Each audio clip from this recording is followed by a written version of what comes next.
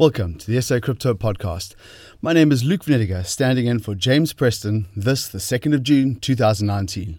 Let's get started. The SEC takes aim at Kin. Personally, I'd like to kick Kik, but let's not let that get in the way of this week's biggest story.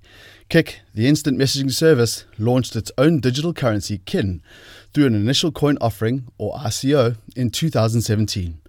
Raising $100 million, Kin seemed to be the money-spinning pivot of a saving grace for the beleaguered messaging service. But the SEC raised its eyebrow and brought Kin's legitimacy into question.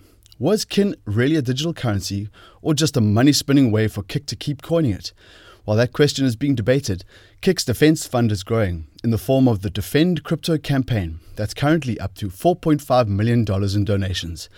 Bloomberg carried the story, and CoinGape updates us on the Defend Crypto campaign.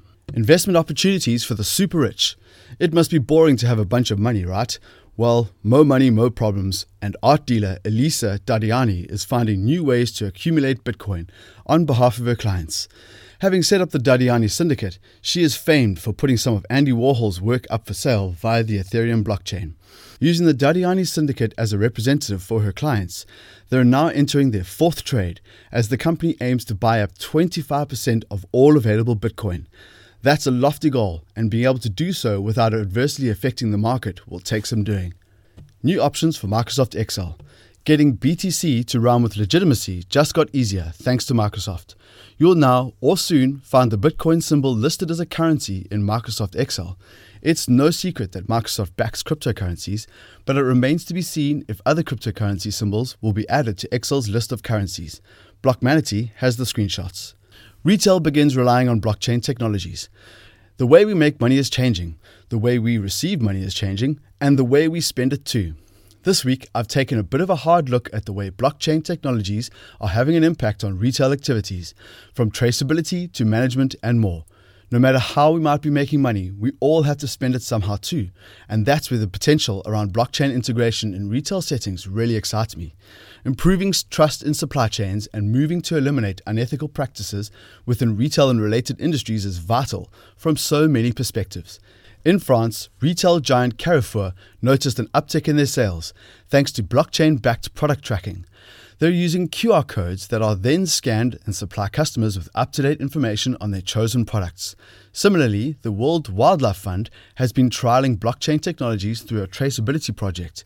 In particular, this project aims to truly reveal the supply chain to the consumer, highlighting not just product-related information, but labor-related information too.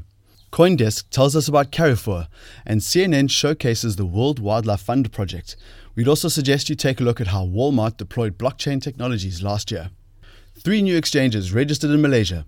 Oh, hello Luno. Luno is one of 3 digital asset exchanges to register with the Securities Commission Malaysia, along with Synergy Technologies and Tokenized Technology. Registering with the SC is required in Malaysia before operations can begin, and these 3 exchanges now have 9 months to ensure they comply with the SC's regulations. Cointelegraph tells us more. Facebook Coin is coming, and there it is. We can expect to meet Facebook's cryptocurrency purportedly by the end of this month.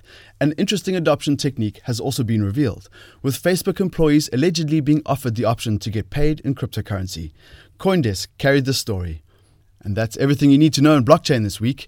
If you have any feedback or would like to share a story with us, simply reply to the email in the newsletter or tweet us on @SACrypto.